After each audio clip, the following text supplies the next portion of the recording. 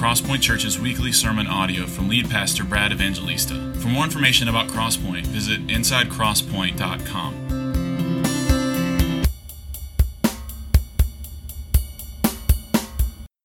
Amen. Good morning.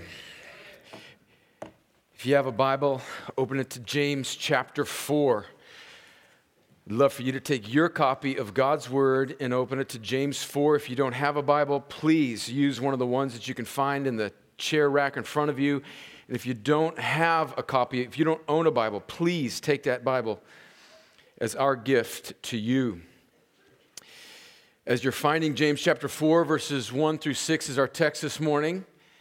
A special welcome to some guests this morning from Beijing, China, some students from A+ Learning Academy, some friends of ours, where my son Joseph taught a few years ago for a year, and now one of our members, Teddy Nagelvort, is a teacher. And we've got some young people from that school and their headmaster, who's become a friend of my wife, and I don't know where Hu Hong Tien is, but she's here somewhere. There she is. Good to see you, Hu Hong. We're glad that you guys are here. You may have seen on the news that they've been visiting the United States, and because of what's going on in China, they're kind of stranded here for a while, and so we're really grateful that you guys are here, and we love you guys. It's great to have you here. We all have a decision to make this morning, and really every time we open our Bibles, every time we gather together, every time we read God's Word for ourselves, and every time we gather together and open up God's Word. Will we stand in authority over the Bible, or will we humble ourselves and put the Bible over us as our authority? I hope every time we open the Bible, I hope this morning that our answer is the latter. Now, we all have obstacles that we have to overcome. It's a holiday weekend. It's rainy. There's distractions in the room every Sunday we gather. We have to fight through those distractions, and the question still remains. The decision that we have to make still remains.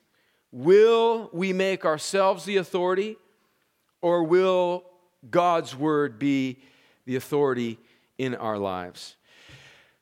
Chapter 4 of James is one of the most critical chapters for understanding the Christian life and sanctification in the New Testament.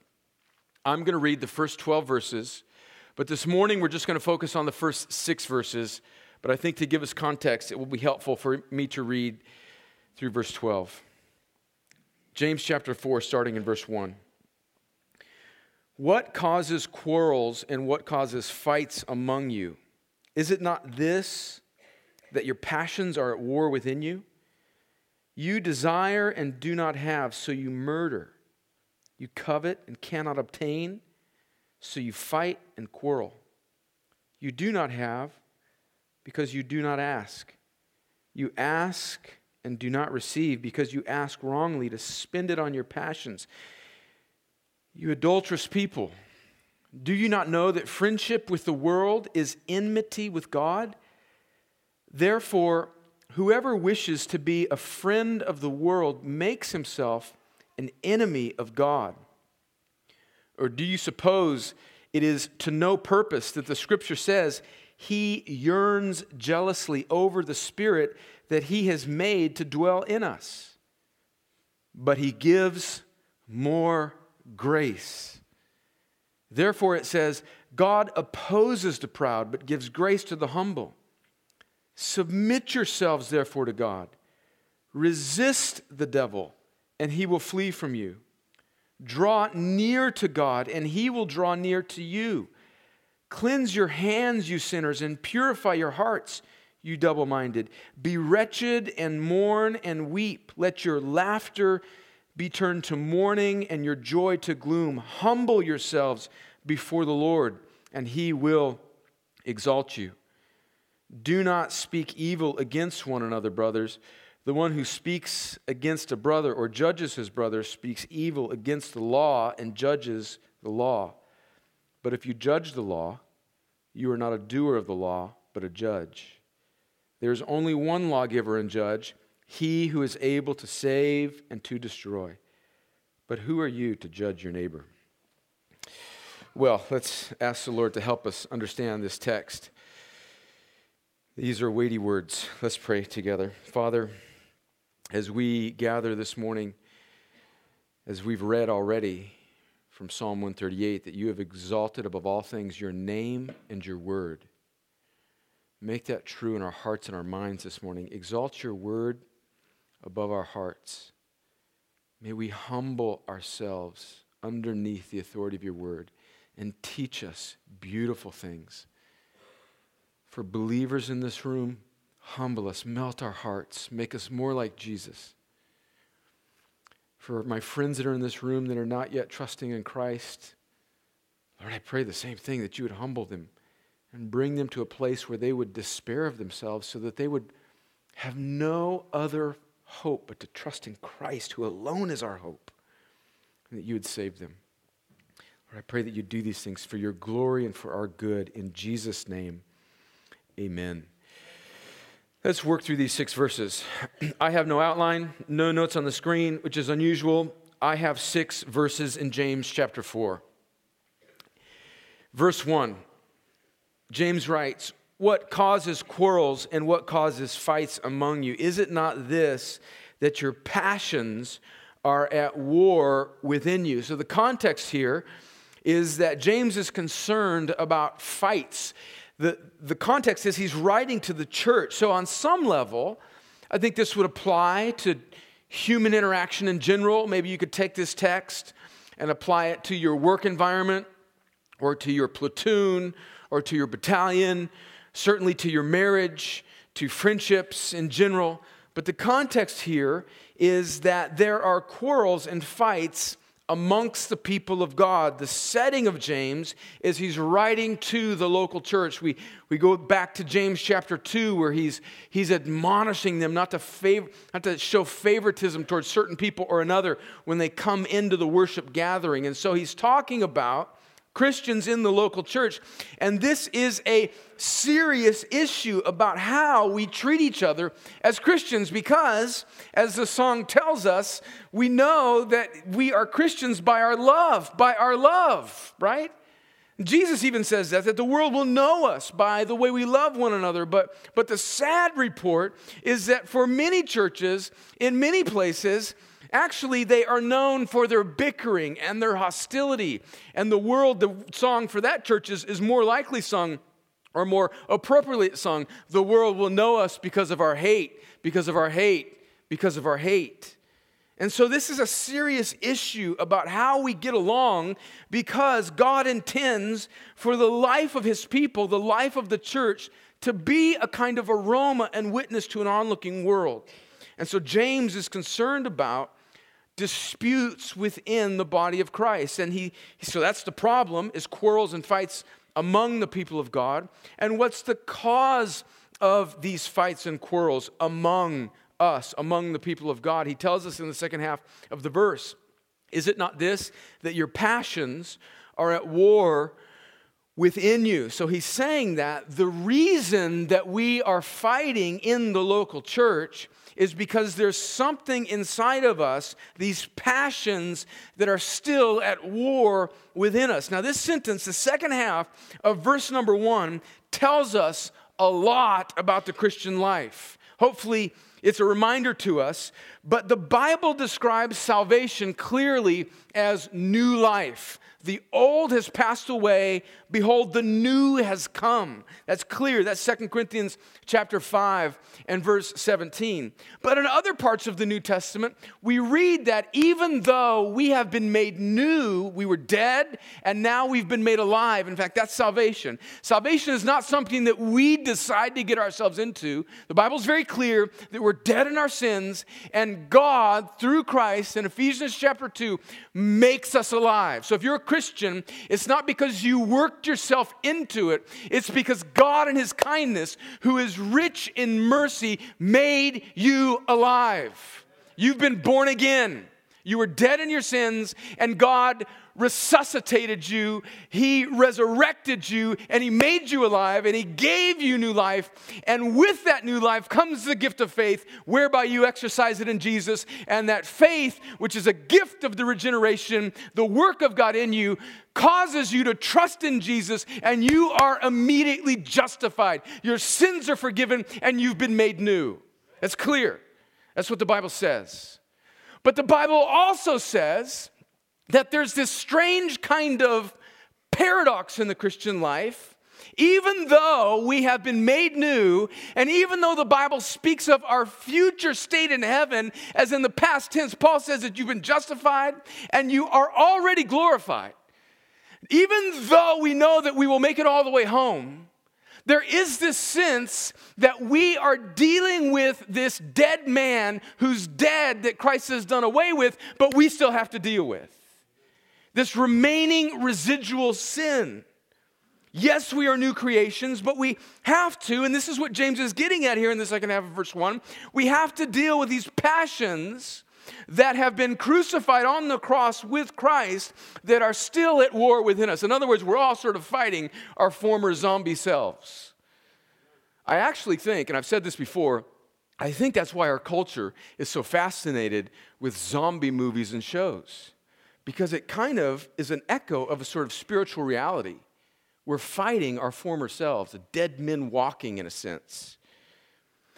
To illustrate this for you, about a year and a half ago, Paul Fincher took me alligator hunting in South Georgia with his dad and his brother.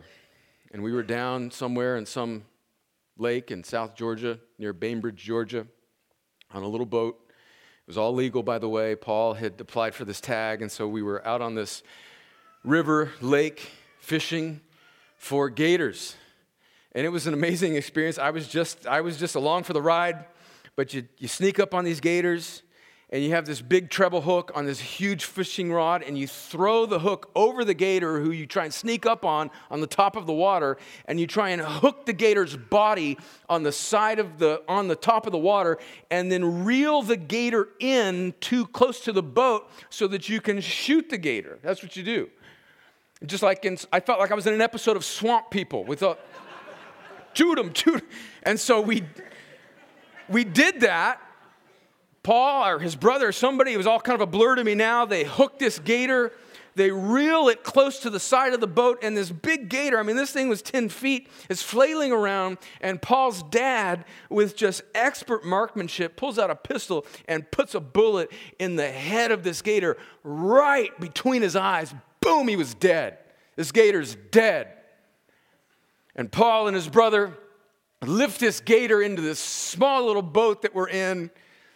Paul tapes up this gator's mouth and puts this gator, I'm in this one little seat, the only place to really sit, and Paul basically puts this gator and his face and his mouth right in between my knees. And we go on to hunt more gators. This gator was dead. But about 30 minutes later, as I'm sitting there looking at this dead gator, it starts moving again. And I'm thinking, what, Paul, what's going on here? I just saw your dad shoot this thing in between the eyes. This thing's dead. And he says, oh yeah, that's just that's what they do. Their nervous system still goes for a while. This thing could be moving for another couple hours. And so I'm trying to back up as far as I can get from this dead gator who was still moving. Friends, that's a picture of the Christian life. Our old man is dead, but we still have to war with the nervous system of our sin that's been defeated on the cross. And the point that James is making here in James chapter 1 is that the problem in the church is not so much out there and those people, but the problem is more in here. In my heart and in your hearts. Listen to what Paul says in Galatians 5. He's speaking about this battle that we all fight. He's talking to Christians. For the desires of the flesh are against the spirit, and the desires of the spirit are against the flesh. For these are opposed to each other to keep you from doing the things that you want to do. Romans 7, verse 15. Remember we went through this when we went through Romans. Paul says, and I think he's speaking about the Christian experience here, for I do not understand my own actions, for I do not do what I want, but I do the very thing I hate. There is this fight that goes on in all of us. It's an internal war.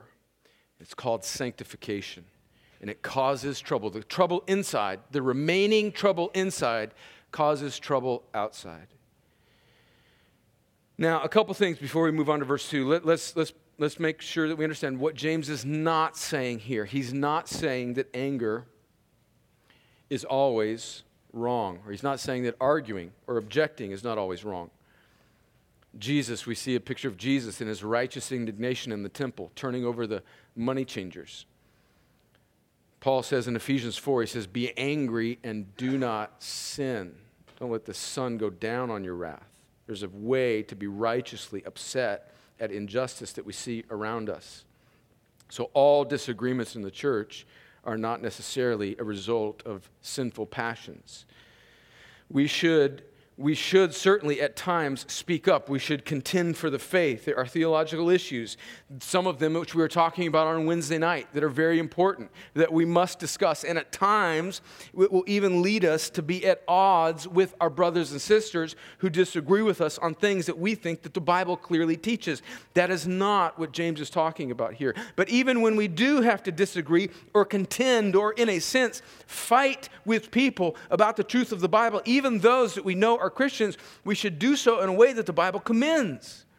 Paul says in Galatians chapter 4, verse 6, let your speech always be gracious, seasoned with salt, so that you may know how you ought to answer each person. And then he writes to Timothy in 2 Timothy chapter 2, verses 23 and following. He says, have nothing to do with foolish, ignorant controversies. You know that they breed quarrels.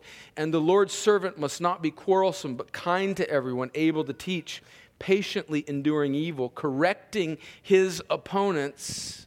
So there will be times for fights, obviously, correcting his opponents with gentleness, that God may perhaps grant them repentance leading to a knowledge of the truth. So to be clear, some battles need to be fought. But James's point here is that the battles that we do fight, the quarrels that we get into, should not be driven by our selfish and sinful motives. And one last thing on this verse before we move on to verse 2, just a pastoral point about church difficulty and church quarrels.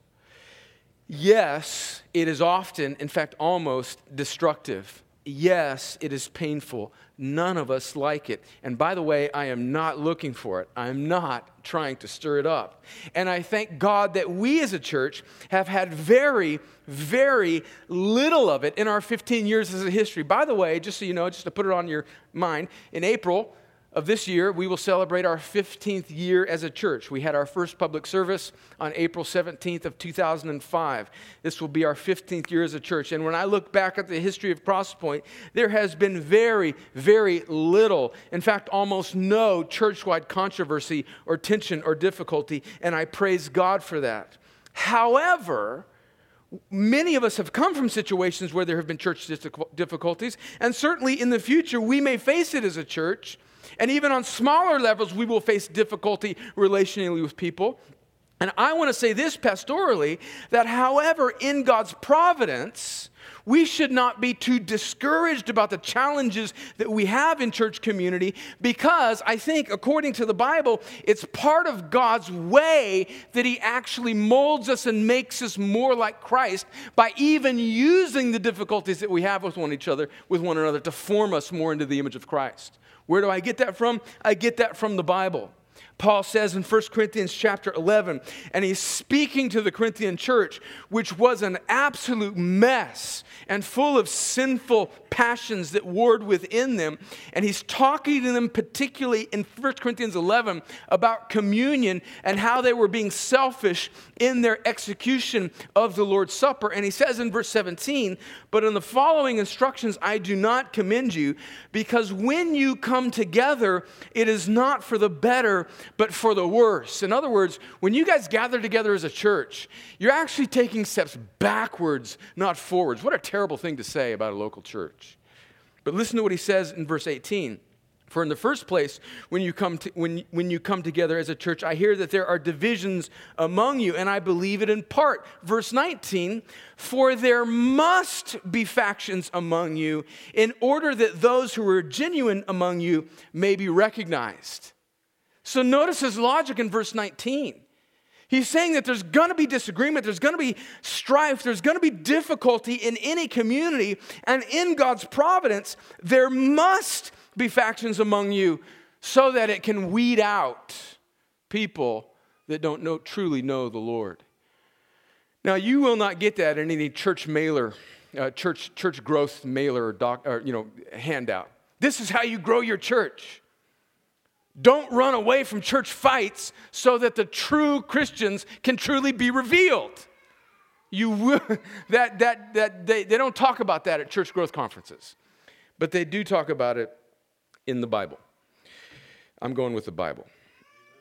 So don't get discouraged, is what I'm trying to say pastorally. Don't get discouraged because church life can be really, really tough. Amen? And sometimes, in fact, in all things, God is providentially in control, and He uses it to sanctify us. So don't be discouraged. Again, I'm not looking for a fight. I'm just saying when it comes, God is not wringing His hands. Verse 2. You desire, James says, and do not have, so you murder. You covet and cannot obtain, so you fight and you quarrel. You do not have because you do not ask. And so what is he saying here in verse 2? He's saying that you desire something, and I think the clear implication is that you want it selfishly. He's going to attack selfish desires here in a second, and he's actually going to tell us what's behind our selfish desires. He's saying you want something, you desire something sinfully because of these passions in you, and you don't have, you covet, and so you murder. Now that's a serious charge, and I don't think James is saying here that the people in the church that he was writing to were literally, physically killing each other, although I guess that's possible. But I think he is spiritualizing this, and he's saying that they were murdering each other's reputations. We think about James chapter 3, when we looked at the tongue and how the tongue is like a forest fire set among us, that we can kill each other with our tongues. And I think that's what James is getting at here, that they were murdering each other, spiritually speaking, with their tongues. And what is it that they do not have? He says, you desire and do not have. What is it that they don't have? Well, James doesn't exactly say.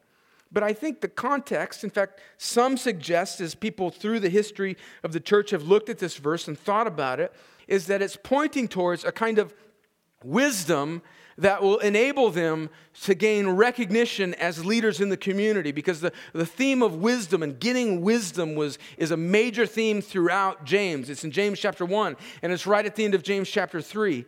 And what's behind this desire, this selfish desire for wisdom, is a kind of status that would make them leaders. And so they are selfishly looking at church community to make much of themselves. They're wanting to prop themselves up rather than to lift up Christ or to serve their brothers and sisters. It's the same spirit that we see in Jesus' disciples in the gospel several times, when James and John, these two brothers, come to Jesus and they say, okay, this is really wonderful. Things are going great. Which one of us, Jesus, is going to sit at your right hand at the kingdom? In other words, we're in this for our own exaltation. And Jesus looked at them and he says, you don't know what you're asking for. That's an indication of this desire we are using, at least the people, I think, in James chapter 4, are using the church to exalt themselves. And as a result, they aren't getting what they're asking for. He says, you do not have because you do not ask. Now, this is a context alert. Context alert. Okay? This verse has been abused over the years and is often used out of context. Now, I came to faith in a stream of the church which often quoted this verse out of context. A kind of hyper-faith, hyper-charismatic church that would look at this verse and say that the reason you aren't experiencing certain things in your life or gifts in your life, the reason you don't have some spiritual gift is because you haven't asked for it. You do not have because you do not ask. Or in some other versions, shorthand, you have not because you ask not. So if you would just ask, and you would ask in more faith, then God will give you what you're wanting. That's not entirely the context here.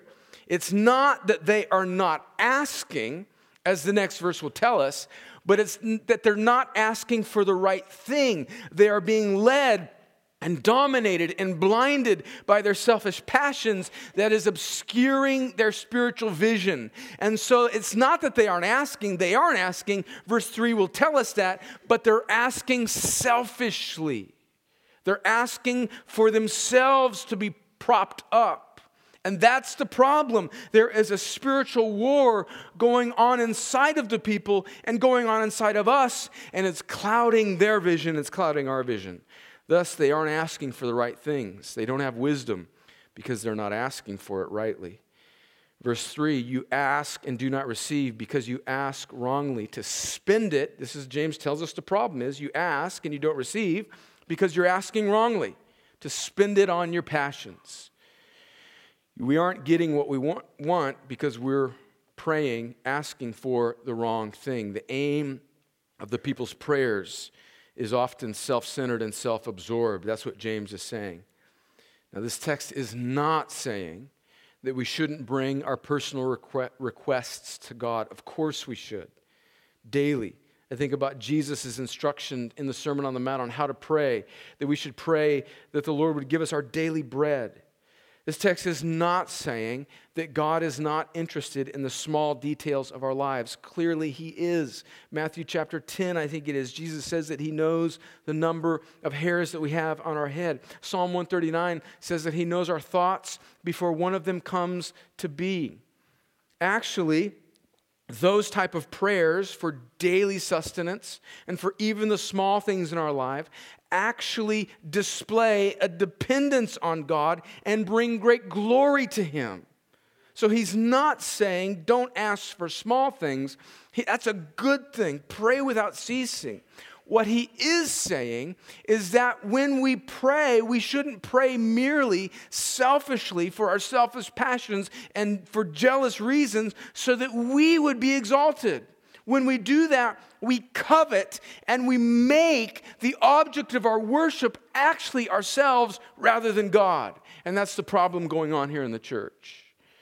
And when we try and make ourselves God, well, everybody around us rebels against that, and it causes fights in the church. And God, out of His kindness, doesn't give us that because He loves us. And He's a good Father. And so often when God says no to our prayers, it's because we have not asked in accordance to His will. A good text to confess and pray before you pray as a kind of like intro to your prayers is the end of Psalm 139, verses 23 and 24, where King David says, "Search me, O God, and know my heart.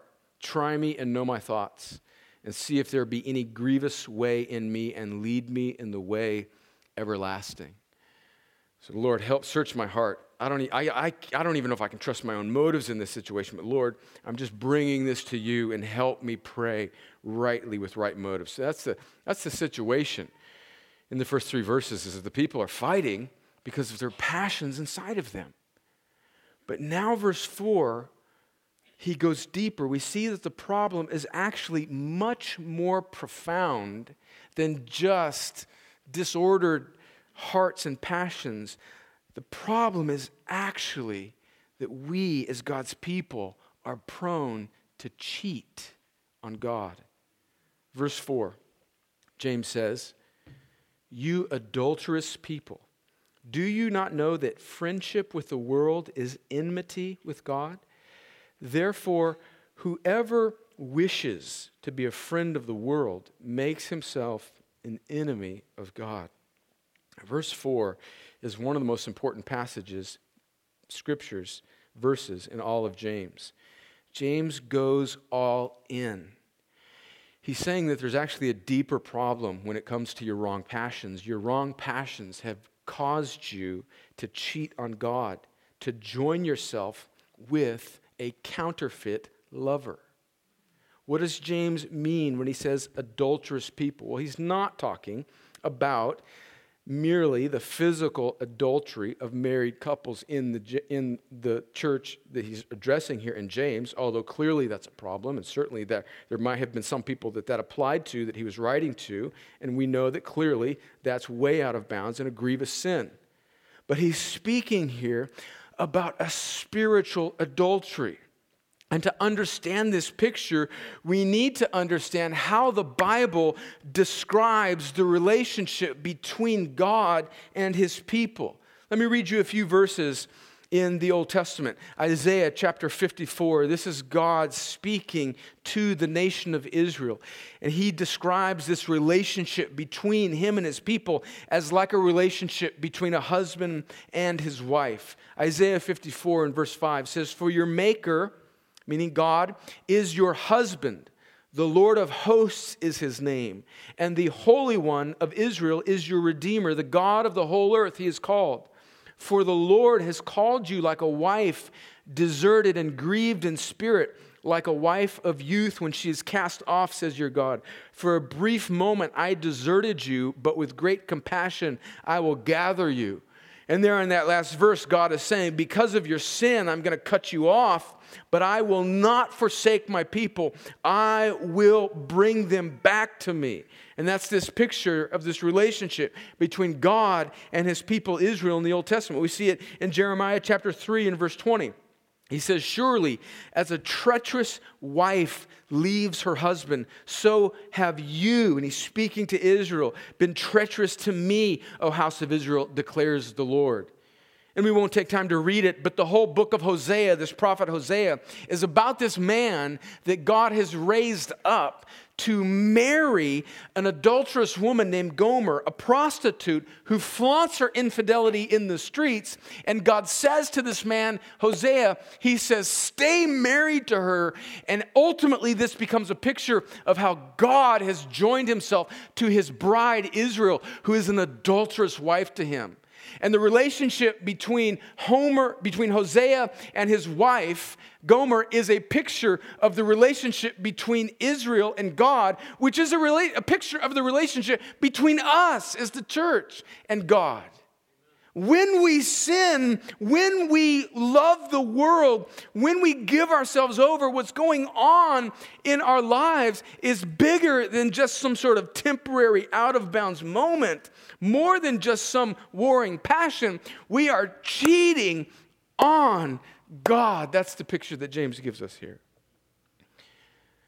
Verse 4 is a massively important verse to understand the Christian life. And note how James describes the Christian life. Implicit in this is a covenant relationship. When God saves us, it's not just this heavenly transaction whereby our sins are forgiven and our future eternal destiny is secured. And now, if we just kind of do our best, eventually things will kind of work themselves out and we'll get to heaven. No, there is this covenantal relationship between God and his people. We are joined to God by faith in Christ. We are in him and he is with us. He's in us. That's why, friends, human marriage has such significance.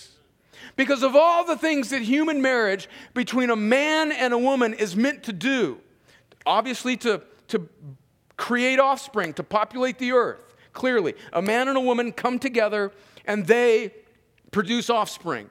It's given to produce order in the world, certainly, clearly, order in our society, so that we're not all just fighting with one another, fighting over each other's men and women. There's to be order in marriage. But more primarily, the union between a man and a wife, and one of the reasons God is so adamantly against divorce in the Bible is because marriage is intended to be a kind of picture of the relationship between God and his people. In fact, Ephesians chapter 5 says this very thing. It presents Christ as the heavenly groom who has come and saved and not just forgiven the sins of his people, his bride, the church, but he has joined himself to them, and they are now one, and nothing can rip his bride from his hands. That's why in a marriage ceremony, the preacher says, quoting scripture in Genesis chapter 2, that a man shall leave his father and mother and cleave unto him a wife, and the two shall become one. They are one, and the relationship between a man and a woman on earth is meant to be a kind of picture of the gospel itself about how God does more than just forgive your sins. He does more than just make you alive out of your dead state. He joins himself to you as your heavenly husband and makes himself one with you. That's what salvation is. And as grievous as physical adultery is, even more grievous is spiritual adultery against God, who is not only our maker and our savior, but in this sense, our covenantal head, our husband. And that's how James is describing the Christian life. Just a pause here, just a pause. Do you think of your salvation in that way? Is God so utterly committed to you that he's joined himself to you? And do we see our sin? Friends, we're Americans, man. We have the ability to minimize and rationalize and justify anything.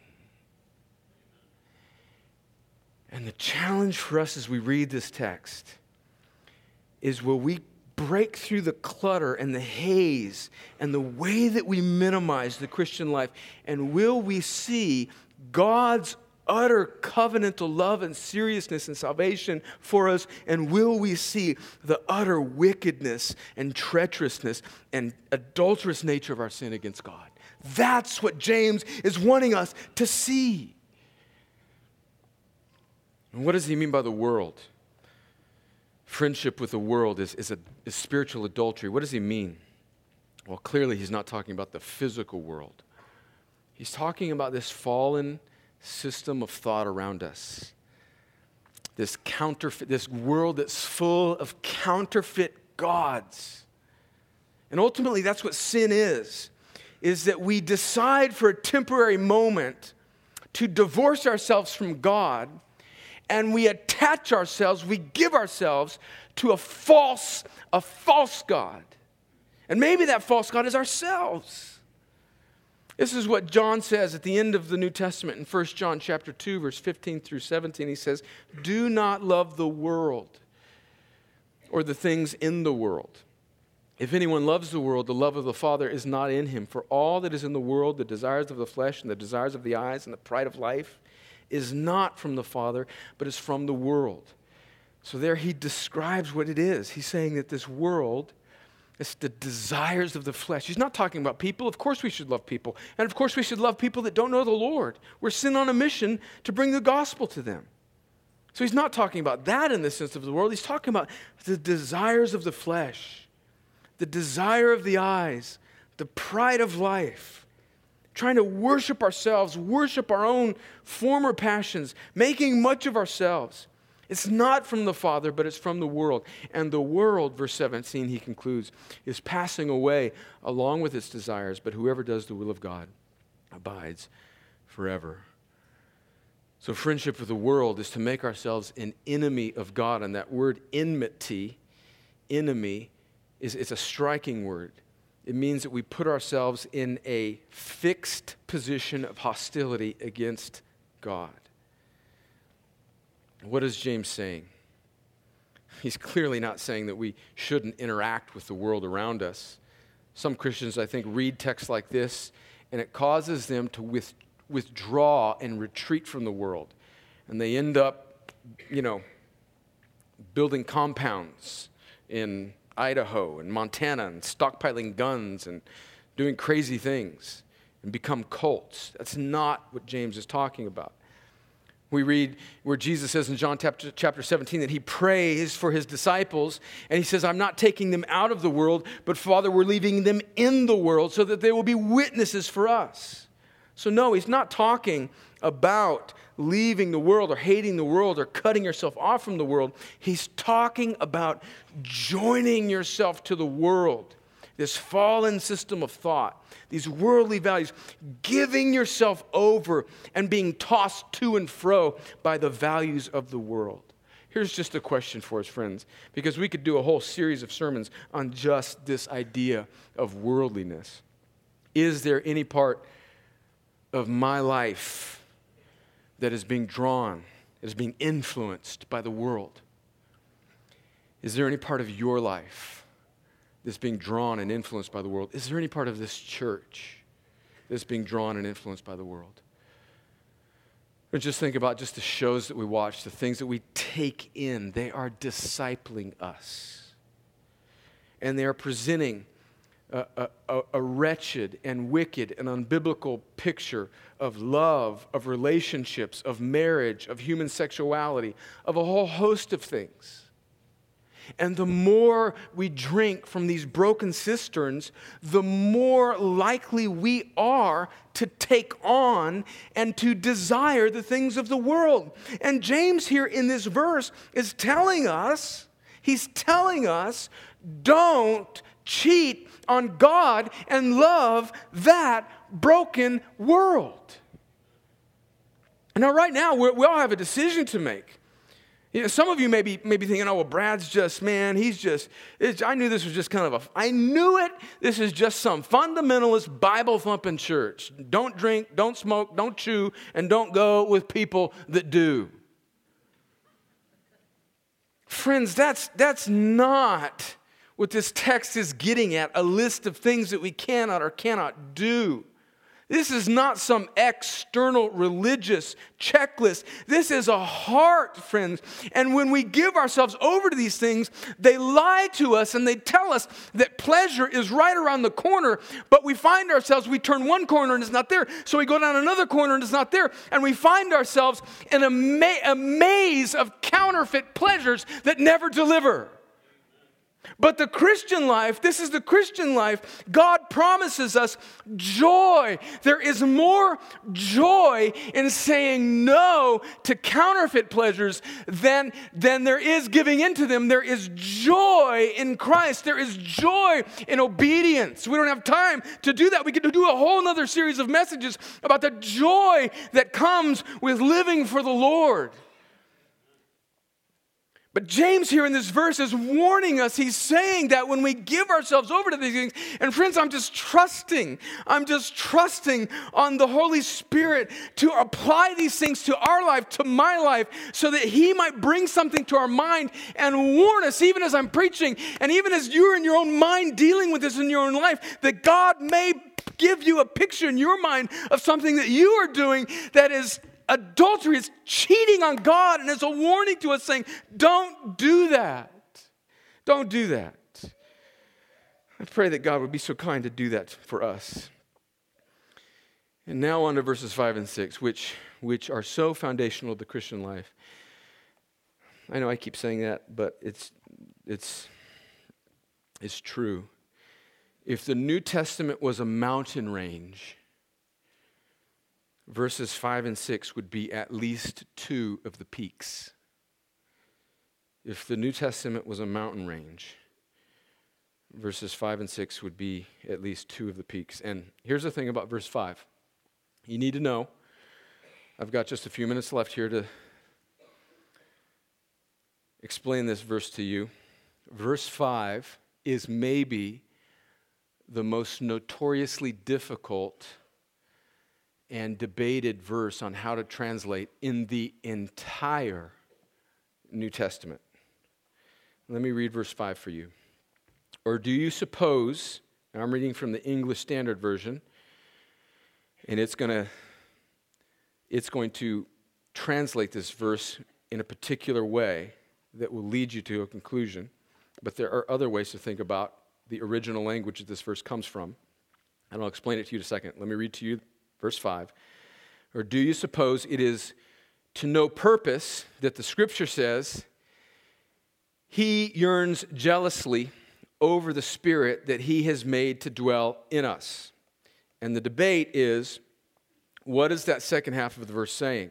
He yearns jealously over the Spirit that he has made to dwell in us. Okay, a couple things now. This is a controversial verse. This is a debated verse. First, let me just handle this for those of you that are thinking maybe deeply or have heard this. The first part of verse 5 is actually something that we need to think about, because James is saying, in fact, he says that the Scripture, meaning the Old Testament, says, and then he gives us a quote here in the second half of verse 5. The potential problem, though, is that there is no verse in the Old Testament that says that. And the vast majority of time when the New Testament says that, the Scriptures say, and then it gives a quote, there's a direct reference to an Old Testament verse, okay? There isn't a verse in the Old Testament that says exactly that. And so that has caused people problems through the years. But that shouldn't trouble us, because there are times when the New Testament quotes the Old Testament, and it's not quoting a verse, Old Testament verse word for word. Rather, it is just summarizing an Old Testament theme. So, for example, in John chapter 7, in verses, I think about 37 through 39, Jesus says of the Christian that out of our hearts he says, as the Scripture says, out of our hearts will flow rivers of living water. Except there's no direct verse in the Old Testament that says that exactly. But here's the deal. Jesus is a much better Old Testament scholar than anybody else. In fact, Jesus, along with the Spirit and the Father, wrote the Old Testament. So I'm going to go with the fact that Jesus knows what he's talking about when he quotes the Old Testament. Amen? And what Jesus is doing in John chapter 7 is he's summarizing a theme of the new covenant that will, out of us in our new saved, regenerated state, out of the Christian will flow rivers of living water. And so we have an example in Jesus' ministry of him summarizing a theme. And that's what's going on here in James. James, and we'll get to this in a bit, what theme he's bringing out. He's not quoting a direct Old Testament verse. He's summarizing a teaching of the Old Testament about how God yearns jealously over us. But let's get into that second part of this verse. There are two potential interpretations of this verse. One, maybe if you have a King James version or an older version, they interpret the scholars that interpreted the original language of Greek. It's very complex. They took this passage to mean not that God is doing the yearning jealously over us. That's the way the ESV reads, that God is the one who is yearning jealously, like a jealous husband, over the person, the spirit that he's created in us. But rather, there's a possibility that you could also translate this verse, that it's the person, the spirit there, the person doing the yearning jealously is the human. And so it would read something like this, that the spirit that he caused to dwell in us envies intensely. In other words, the one who's being jealous there in a sinful way is the person who is jealously envying other people. So that's one possible interpretation. Do you see that? And the other interpretation is the way the ESV renders it, that the one that is being jealous is God being jealous over us. So there's two different ways. Let me summarize this if you weren't following me. One way to think of it is that we, in a sinful way, are being jealous of one another. The other way to interpret this, and this is the way the ESV renders this verse, is that it's God being jealous of us, wanting us to give up our false counterfeit loves. Now, let me say this. I think that the ESV has rendered it correctly, but both renderings are saying true things. We do envy. That's kind of been part of what James has been saying up to this point. That there's these passions that war within you, and so you're envying over one another. You're yearning jealously for the things around you. Don't do that. Or I think the ESV renders it better, that what's actually going on here is that it is God jealously yearning over us because we are his people. My conclusion is that the context leads me to conclude that the way the ESV has rendered this text is best. Where do I get that from? The preceding verse, verse 5, talks about spiritual adultery and God as our husband in this spiritual sense. And so to me, it would make more immediate sense that the one who is yearning here is God. And then we see in this quote where James says, where he refers to this theme in the Old Testament about God being jealous, we see that in the Old Testament. Let me read Zechariah chapter 8, verse 2. The prophet says, "Thus says the Lord of hosts." Think of this picture of how God longs for the spiritual faithfulness of his people. The prophet says, "Thus says the Lord of hosts, I am jealous for Zion." That's a word describing Israel. Or we can think of it even of ourselves in a new covenant sense way. I am jealous for Zion, for my people, with great jealousy, and I am jealous for her with great wrath. Exodus chapter 34, the renewal of the covenant before Moses dies, verse 11 and following says this, "Observe what I command you this day. Behold, I will drive out before you the Amorites, the Canaanites, the Hittites, the Perizzites, the Hivites, and the Jebusites," these foreign peoples that are worshiping false gods. And the reason God wanted his people to separate himself from these people is not because God was a racist. It's because they were worshiping false gods, and God did not want his bride, Israel, to give themselves over to be influenced by these people that would drag them away into false worship. Verse 12, he says, "Take care lest you make a covenant with the inhabitants of the land to which you go, lest it become a snare in your midst. You shall tear down their altars and break their pillars and cut down their Asherim, their place of worship. For you shall worship," verse 14, "no other God, for the Lord, whose name is jealous, is a jealous God." What a description. God is saying, my name is jealous. Now, what does that mean? We think of jealousy in a sinful way. But when God is jealous, there's no sin in it. God, who is the one and the only one who rightly and sinlessly demands adoration and allegiance and worship, is the only one that the word jealous can be used to describe his nature and it not be sinful, but a great and glorious thing. And that's what I think the context leads me to think, because in verse 4, we are adulterous to God. And in verse 5, he's saying, here's this picture, see this. Christians, see this. All of us on some level that are struggling with worldliness, see this. We need to get our eyes off of it and have this picture of God. Because what's the best way to fight our sins is to get our eyes off of our ability to fight our sins and to get our eyes on God who is fighting for us. And verse 5 lifts our eyes to a God who is a heavenly husband for his people, who is yearning, jealously loving us, wooing us, guaranteeing that he will bring his people back. And when we see that, when we see a God who is committed to his people with a fierce, jealous wrath, where he commands us to flee from our false gods and commands us to come back to him and guarantees that we will, it will bolster our weak, adulterous hands as we fight our worldliness. That's the picture of verse 5. And then verse 6. How does God do this? But he gives more grace. He's been beating us up to this point. James chapter 4, verses 1 through 5 is hard. It beats us up. You're fighting because of this passion inside of you. And your real problem is not just that you're fighting with people because of this passion, but you are cheating on God. That's James 4, verses 1 through 5.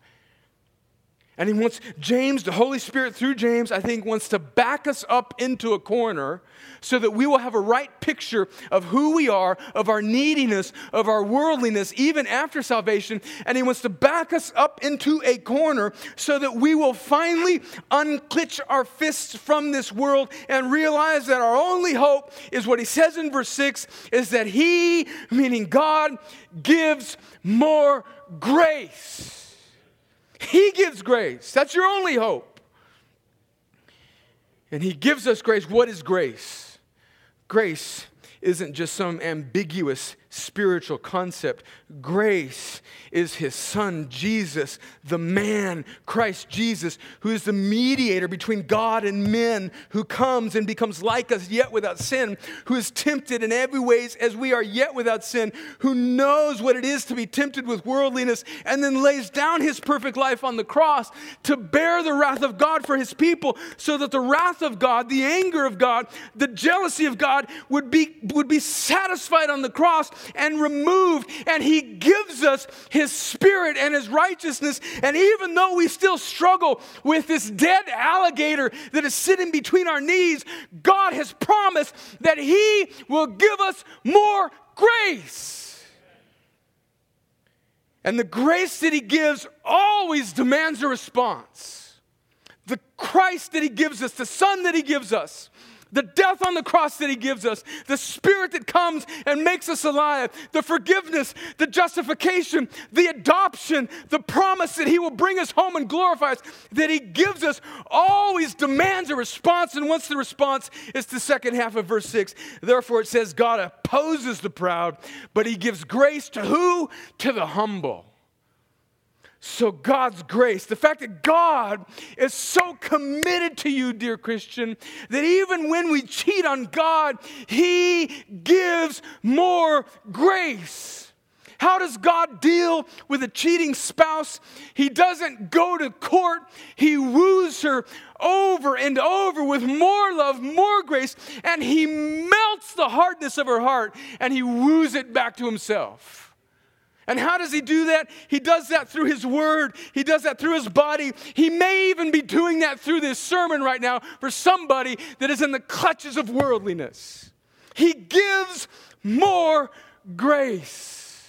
Come back to him. Come back to your father. Come back to your husband. Be faithful to God. He is worth it. He alone deserves your worship. He alone deserves your fidelity.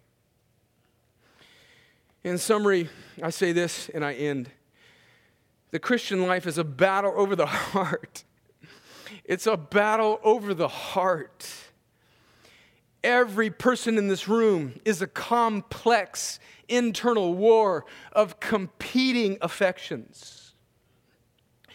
And the good news of the gospel is that when God makes you new in Christ, he gives you a new heart. And even though you may struggle for a while, he guarantees that your new heart will win out because he gives more grace. Although that's true, our old nature will still, although defeated, like a dead snake, like a dead gator with his nervous system still twitching, will at times vex us. And it can still bite. To give ourselves over to God is to cheat on him. Or to give ourselves over to the world is to cheat on God. It's to put ourselves in a position of fixed hostility towards him. Friends, this is a terrible place to be. And by the way, every one of us at various times in our life have been there. Amen? Please don't do this. Don't think because of the forcefulness with which I'm preaching this text, don't impose on me some level of holiness that I do not have. This is a present battle for all of us, even me. This is a terrible place to be, to give ourselves over to worldliness. And when we are there, we cannot see straight. We can't see ourselves rightly. We will justify. we will fight with our brothers and sisters. And the very people that God has given to encourage us and to bring us back, to help protect us and to save us from going down into that pit of destruction, we cut ourselves off from, and we come up with a million reasons why they just don't understand. And that, friends, is the obscurity and the lie that comes from this false lover, which is the world. And the call of this text is meant to be like a heavenly gust of wind to blow the clouds of confusion away from us so that we will see ourselves, we will see the world, and we will see God more clearly. And we will see these counterfeit pleasures that always lie. And we will see the great need that we have, and we will humble ourselves, and we will return to our God who alone can satisfy. Because he gives more grace. And he gives grace to the humble. Let's pray. Father, humble us. Humble us. We're proud people. We're proud people. We drink from polluted faucets.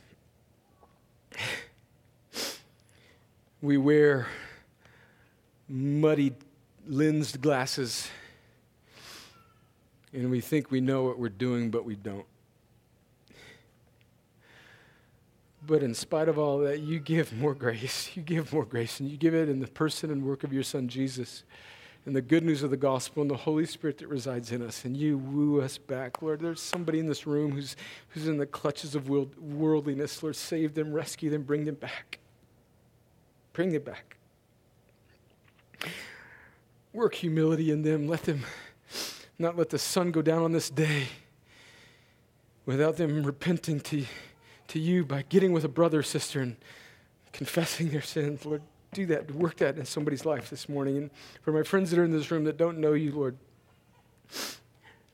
break through their deadness of their heart and give them a new heart so that they can see that their only hope is Christ, the grace that you give in Christ. Let them turn from their sin and let them put their hope in Jesus and be saved and be joined to you. And Lord, help us as we worship and respond to you. In Jesus' name, amen.